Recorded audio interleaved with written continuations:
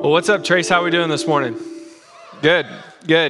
So we've been in this series as a church the last several weeks called Live No Lies, a study of Satan. And the vision behind this series is really quite simple. It's that we as people, we walk around this world believing different things about us, believing different things about others, even different things about God that were never meant to be true in the first place. Not only that, but as followers of Jesus, if you are a follower of Jesus, we have a very real enemy, and his name is Satan, and he wants to do everything that he can to kill your soul, to steal your joy, and destroy your faith. And he does that by doing what he does best, which is to lie. That John 8 says this about him: from the very beginning, the devil was a murderer, that he's never obeyed the truth. There is no truth in him, that when he lies, he speaks his natural language. And he does this because he is a liar. He is the father of lies, that we have an enemy, and he likes to lie. And so Pastor Aaron, he kicked this series off by talking to us about who the enemy is. And then last week we talked about what the enemy does. But today we want to get really, really practical with you guys and talk about how we as people can truly live no lies. That Peter says this in 1 Peter 5. He says, he says, stay alert. Watch out for your great enemy, the devil, for he prowls around like a roaring lion looking for someone to devour. But then he goes on to say, stand firm against him and be strong in your faith. That guys, as people, we don't have to sit idly by and wait to be devoured by our enemy, but instead we have the ability to fight back, that we have the ability to resist the enemy. And while that sounds great and that sounds simple on the outside, what does this actually look like? And so today I want to just give you 5 practical steps that you can implement in your life so that you can live no lies. And while there's a lot that I could say about this, I wanted to give you these 5 things right here. And so the first thing we got to do is we got to pursue the truth. Next, we got to protect your inner circle. Next, it's prepare for our weakest moments. Next, practice ongoing confession and repentance. And then finally, praise God often and celebrate the wins. And so with the rest of our time this morning, we're just going to go through those 5 steps, starting with the first one of pursue the truth. And so to do this, I want to ask you guys this question. What is something that you believed as a kid only to grow up later to find out it wasn't true? And what I'm not talking about are like the silly little naive things that we believe as little kids. I found out a couple weeks ago, my wife and her little sister used to flush ice cubes down the toilet to get a snow day. I don't know, apparently this is a thing. Anybody do this? Yeah, never heard of that. That's not what I'm talking about. What I am talking about are the kinds of things that we've believed our whole lives. And then when we found out what the truth was, it kind of shattered how we view the world. It altered how we view the world. And so, for instance, a couple weeks ago on Easter, I was hanging out over in the kitchen in the offices, and whenever the band got done, the worship team got done playing, they came in and we're all hanging out talking. And while we were talking, I started to realize that I was hungry, that I hadn't had breakfast. And so I went over to the freezer and I pulled out a Jimmy Dean breakfast sandwich. And like I'd done a million times before, I walked over to the microwave, opened the door, tossed the thing in, closed the microwave, and was about to nuke the thing when like 3 or 4 people, they stood up and they're like, hey, stop, what are you doing? And like, I was very confused, so I opened it back up to make sure I hadn't put like a human baby in the microwave because based off the reaction, that was the only conclusion I could come to. But when I saw my very frozen breakfast in the microwave to be warmed up, confusion started to set in.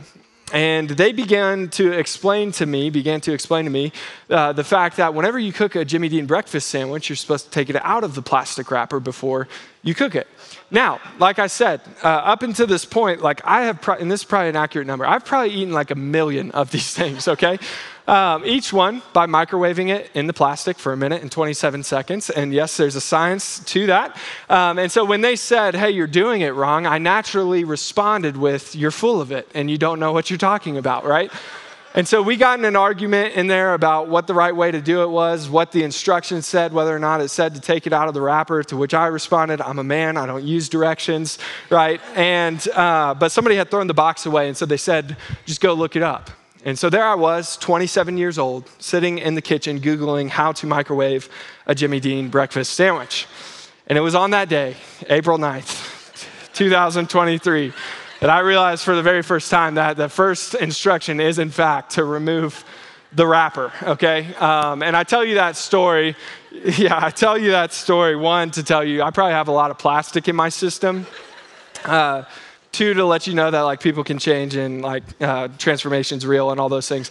But the third reason is because while this is a silly example of what it looks like to believe something that's not true for a very, very long time, we do this with a lot more serious things often, right? With a lot more at stake, that oftentimes we find ourselves believing these lies, believing things about ourselves, believing motives that other people have, or we even assign God characteristics that are fabricated because of like false narratives or false expectations of God. And we believe these things not because we know they're a lie, but because we've neglected to pursue the truth. That most people that believe something that isn't true, like, yeah, sometimes we believe things that aren't true and we know they're not true, but more times than not, we believe something isn't true because we don't know what the truth is. But if we want to be the kind of people that truly live no lies, that we want freedom from these lies, then it starts when we choose to pursue the truth. And this is exactly what Jesus talks about in John chapter 8. He's talking to some religious leaders, but he says this, and you will know the truth, and when you know the truth will set you free. That it is this pursuit of truth that allows us to be free from the lies in our lives. And to be clear this morning, when I talk about truth and pursuing the truth, I'm not just talking about what we believe, but also why we believe these things. That we should definitely believe the right things, but we should also believe them for the right reasons. And that's going to take some initiative on our end. That's going to take some ownership of our own faith. That while, yes, it's a great thing to make coming Sunday morning a priority, eventually it's got to become more than that. That as a church, like one of our goals is to pass the spoon from our hands to yours. That of course we are always, as a church, Trace is always going to play a major role in your spiritual development, maybe even the primary role. But there comes a time where each and every single one of us, we need to own our own spiritual development. That we need to take the spoon from the church and begin to feed ourselves. And this is exactly what the writer of Hebrews talks about in Hebrews chapter 5. And I'll be honest, he uses some really strong language, but he's talking to a very specific group of people here. He says this, there's much more we would like to say about this, but it's difficult to explain, especially since you are spiritually dull and you don't seem to listen.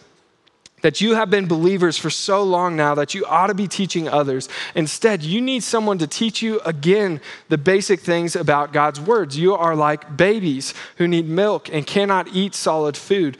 For someone who lives on milk is an infant and doesn't know how to tell what is right and what is wrong. That solid food, though, is for those who are mature, who through training have the skill to recognize the difference between right and wrong. And while some of you guys in here, you are new believers, that if you are a believer at all, and maybe you're thinking to myself, like, I don't even know where to start, but others of us in this room, we would look at that, and while he's writing to a very specific group of people, we would raise our hands and we would say, yes, that, it's high time for many of us to stop waiting for other people to show us the truth about God's word and start pursuing it ourselves, to start feeding ourselves. And perhaps the easiest way to do this is to just dedicate some time to spending God's word every single day. And while this is sometimes confusing and complex, today I just wanted to give you 4 resources that can help you study God's word maybe a little bit more effectively in your life. And so the first one is an app called the YouVersion Bible app. And this is just a digital way to access scripture. It's completely free, but on this, there's different accountability structures. There's different reading plans that you can go through. You can even go through a reading plan with someone else and know when they read it, or they can know when you read it. But then also, maybe you're wondering, that's great, but I still don't know where to start.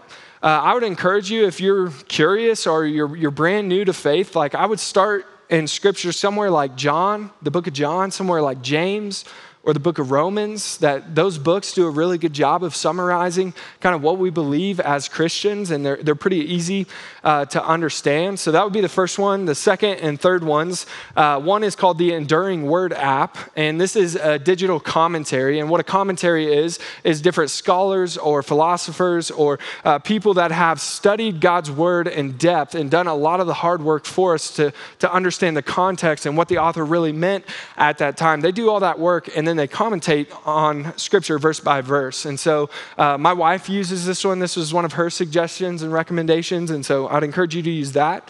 Or if you go to this church, we have a resource called Right Now Media that has thousands and thousands, hundreds of thousands, probably, of different studies in God's word to help us understand what is being communicated. And so I think we're going to be sending an email out with that link again for you guys, so you can get on there and check that out. But then the last one is a book that I really like. It's called Confronting Christianity.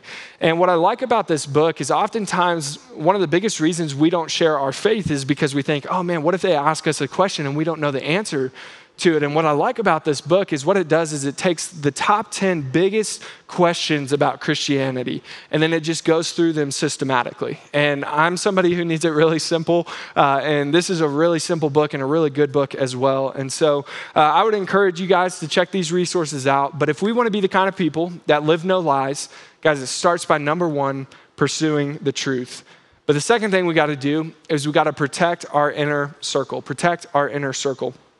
That in 1968, the National Highway Traffic Safety Administration, I practice that phrase a lot, passed the rule that every car that is produced, manufactured, or driven in the United States has to have one rear view mirror on each side of the car and one internal rear view mirror as well. And while this seems like really normal to us today, what most people don't know is this small requirement actually saves over 200 lives every single year. That this little tiny requirement, it decreased car wrecks by 80 to 90%. Like that's a pretty staggering statistic. And while that's like nothing short of incredible, when you look at the technology that exists inside a rear view mirror, it's pretty simple. It's a piece of glass. But rear view mirrors do one thing better than anything else, and that is to expose a person's blind spots.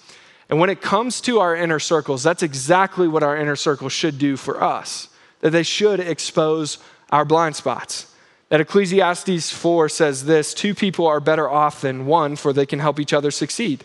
That if one person falls, the other can reach out and help, but someone who falls alone, they're in real trouble. That a person standing alone can be attacked and defeated, but 2 can stand back to back. They can cover each other's blind spots and conquer. But 3 are even better, for a triple braided cord is not easily broken. That it was once said, a lone wolf is a dead wolf. That each and every single one of us, guys, we have blind spots. We have areas in our lives that, for better or worse, affect how we treat people. It affects what we choose to believe.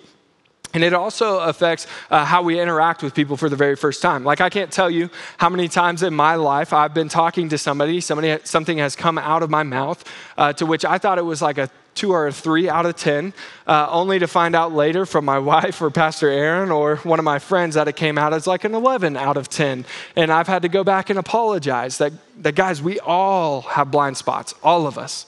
And sometimes they're not so significant, but other times they are. Like maybe for you, it's spending money on things that, let's just be real for a second, are absolutely stupid. And you need somebody to help you with that.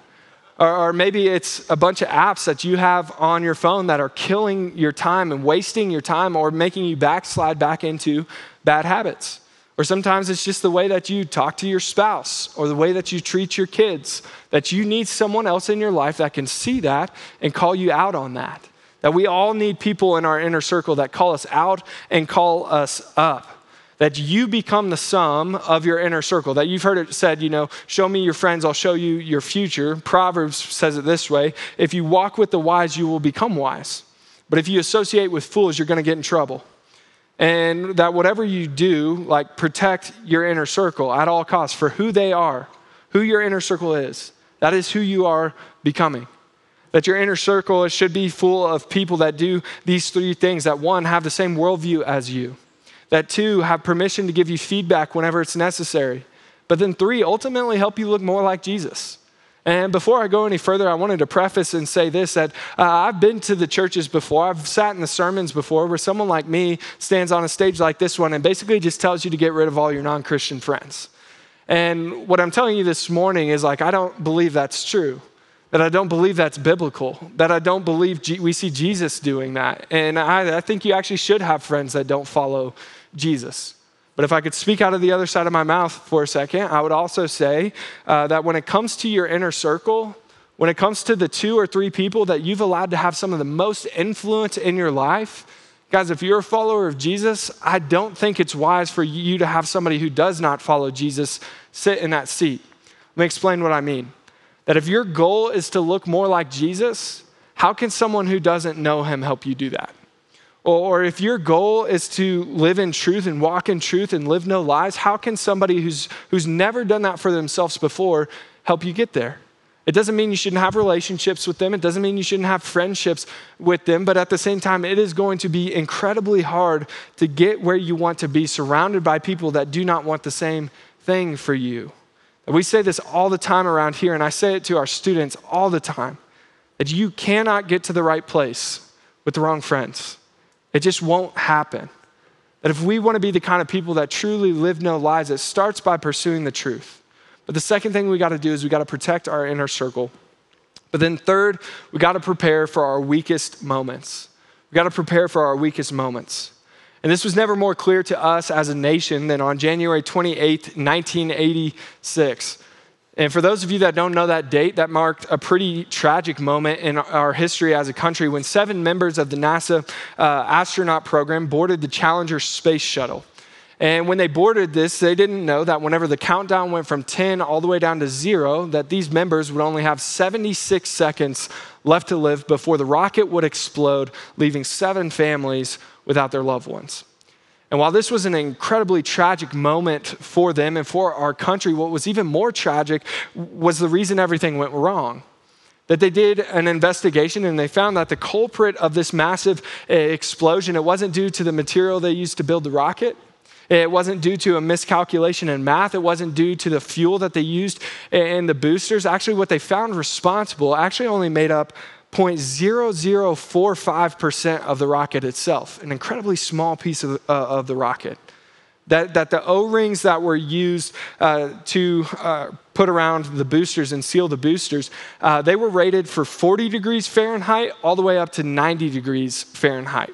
But it happened on this day in the middle of January, in the middle of Florida, in the middle of winter. It happened to be 36 degrees Fahrenheit, meaning that this slight 4-degree difference in temperature, it allowed some gas to seep out of the rocket into the booster and caused this tragic explosion. 4 degrees. That's all it took for something to go from miraculous to catastrophic. Like what would have happened? Imagine what would have happened if they hadn't just prepared for what they thought would happen, but instead what could have happened.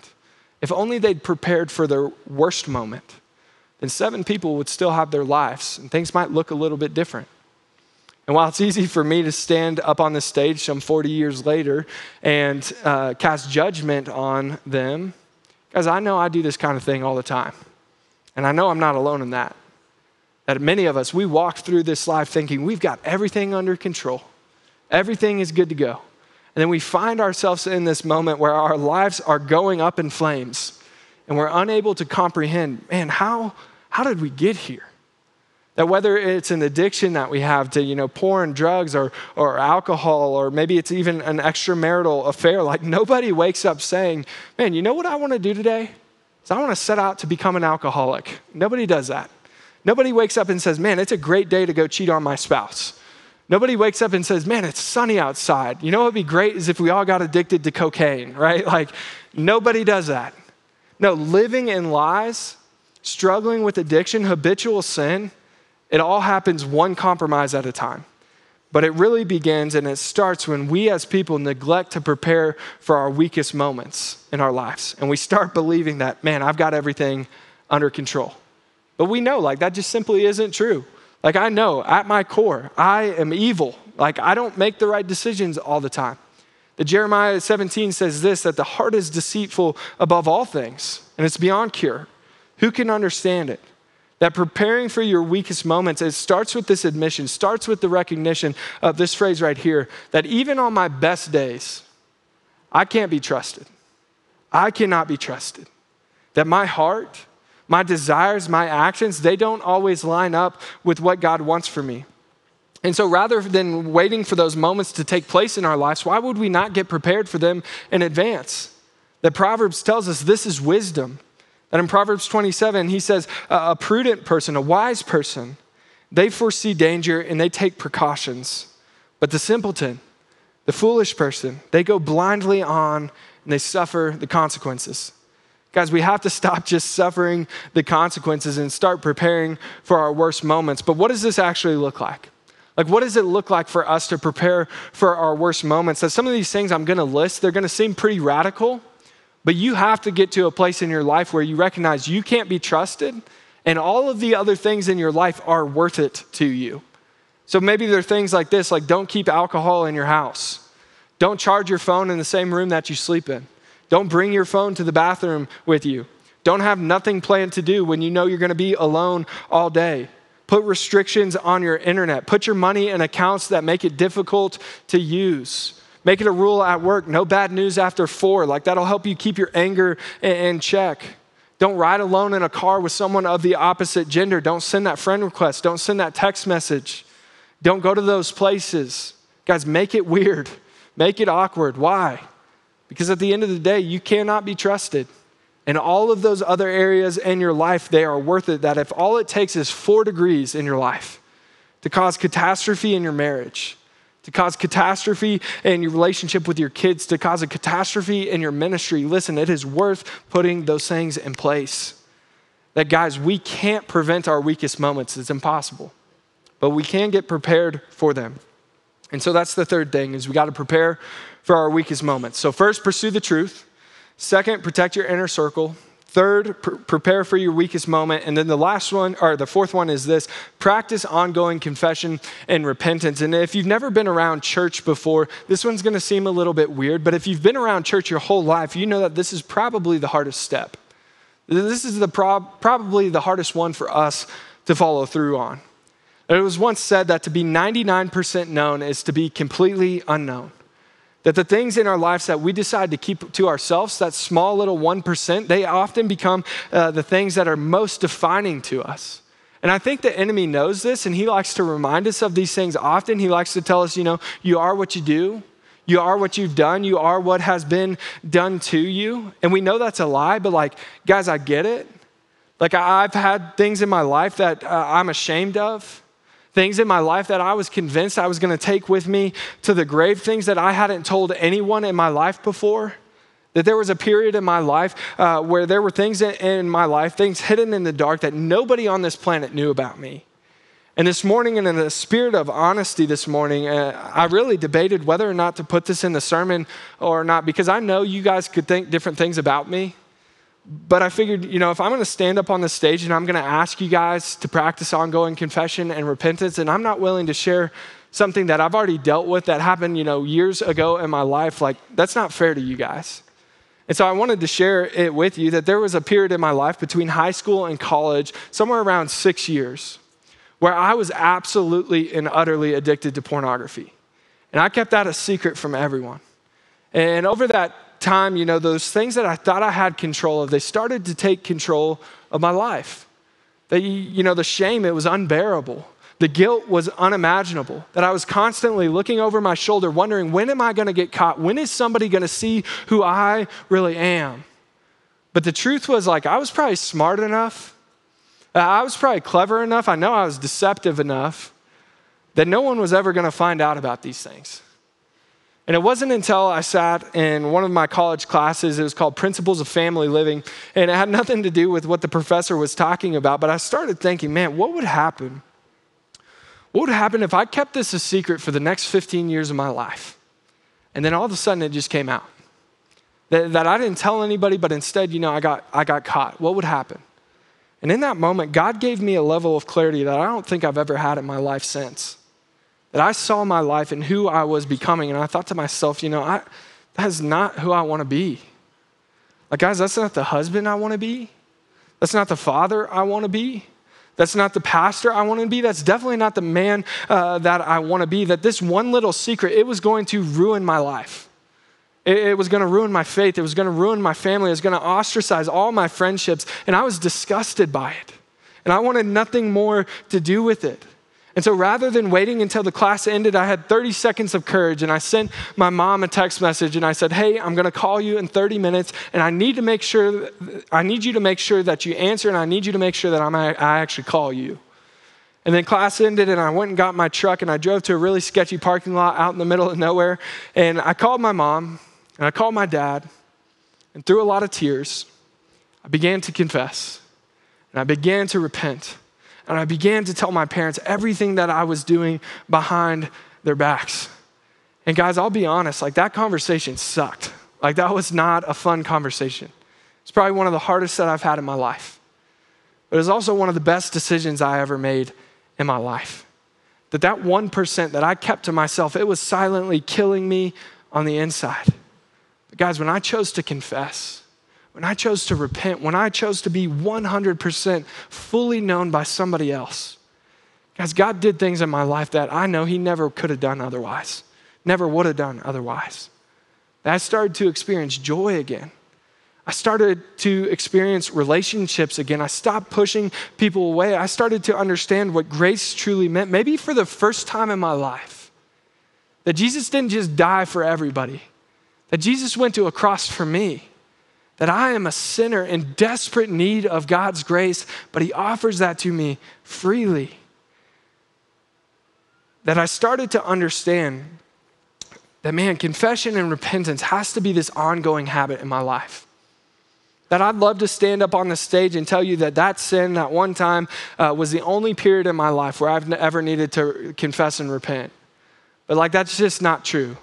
That it hasn't just been with the big things. It's also been with the little things as well, like the moments of greed, the moments of jealousy, the moments of envy, the times that I've compared myself to other people on social media. I got to get that crap out of my life. Because guys, I know the more I try to hide things, the less likely I am to heal from them. James 5 says this, confess your sins to each other and pray for each other often so that you may be healed from your sin. That the earnest prayer of a righteous person has great power and produces wonderful results. My counselor, he used to say it this way, confess to God and you'll find forgiveness. But confess to others and you'll find healing from your sin. Guys, I am a testament to that. That around here we say it this way, that you can't hide and heal at the same time.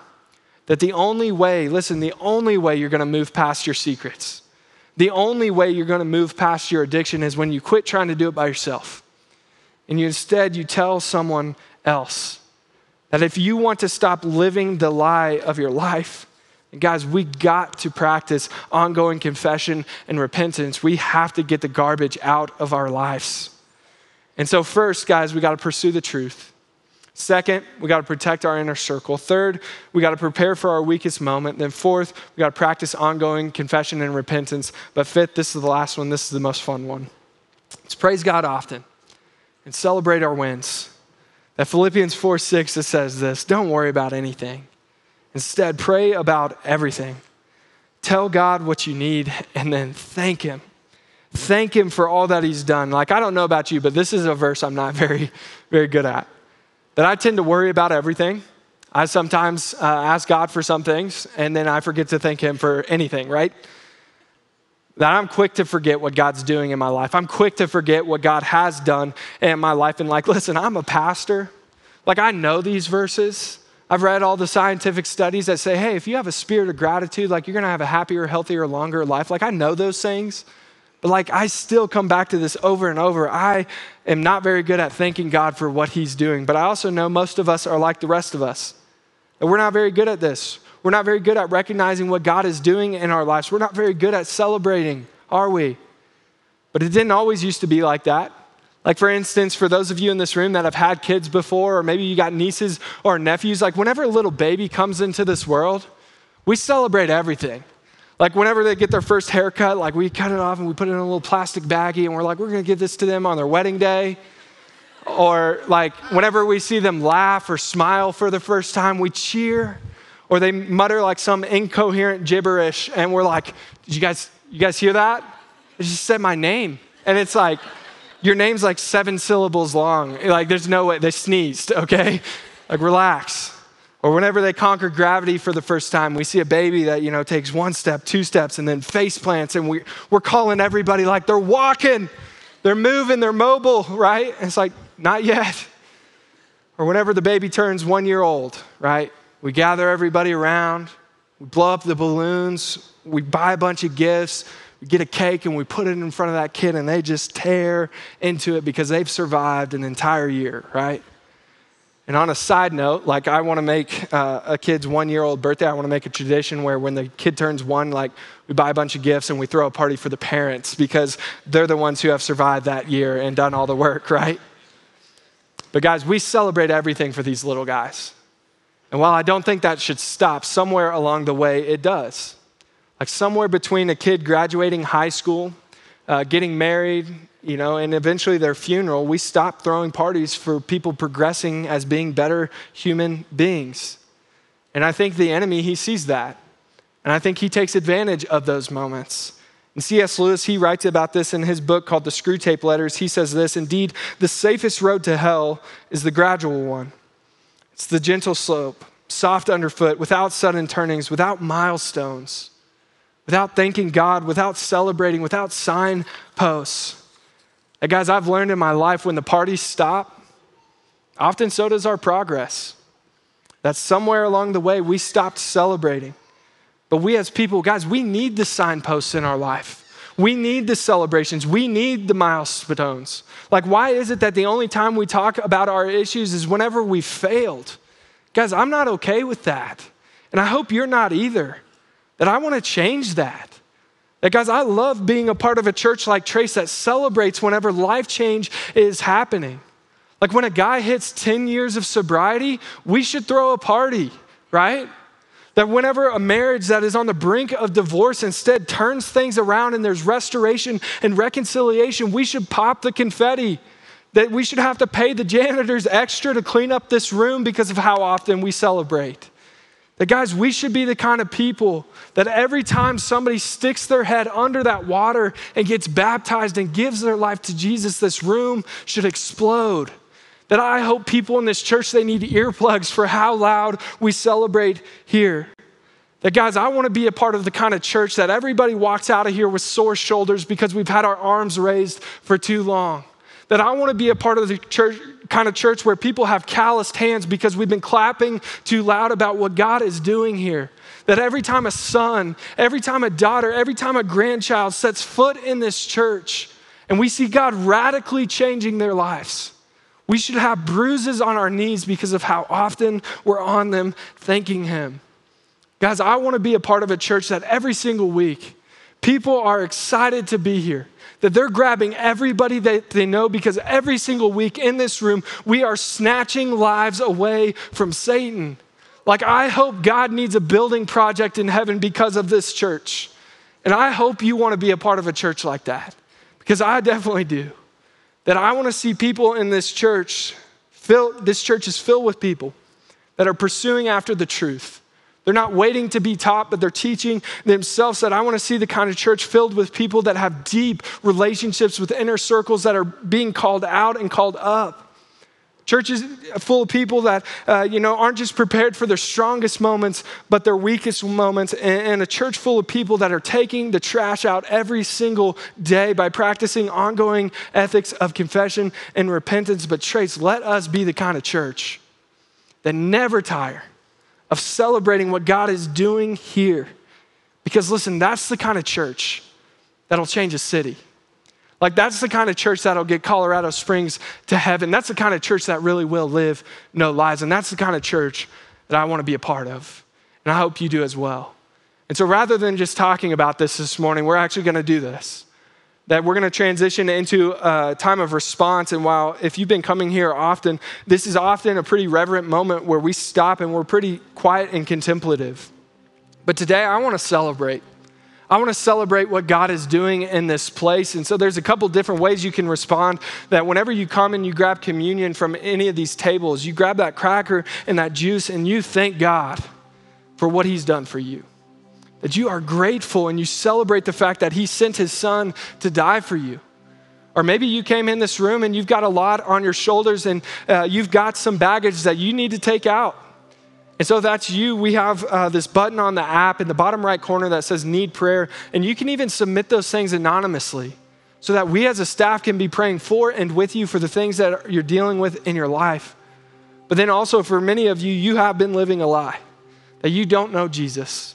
And maybe today you want to see what it looks like to place your faith and your trust in a man named Jesus that loves you more than you could ever imagine. And guys, that's the best decision you could ever make. And so on the side of the stage, we have these white towels that you can come and grab and take them to the Next Steps booth. And guys, I hope this room erupts whenever somebody makes a decision like that.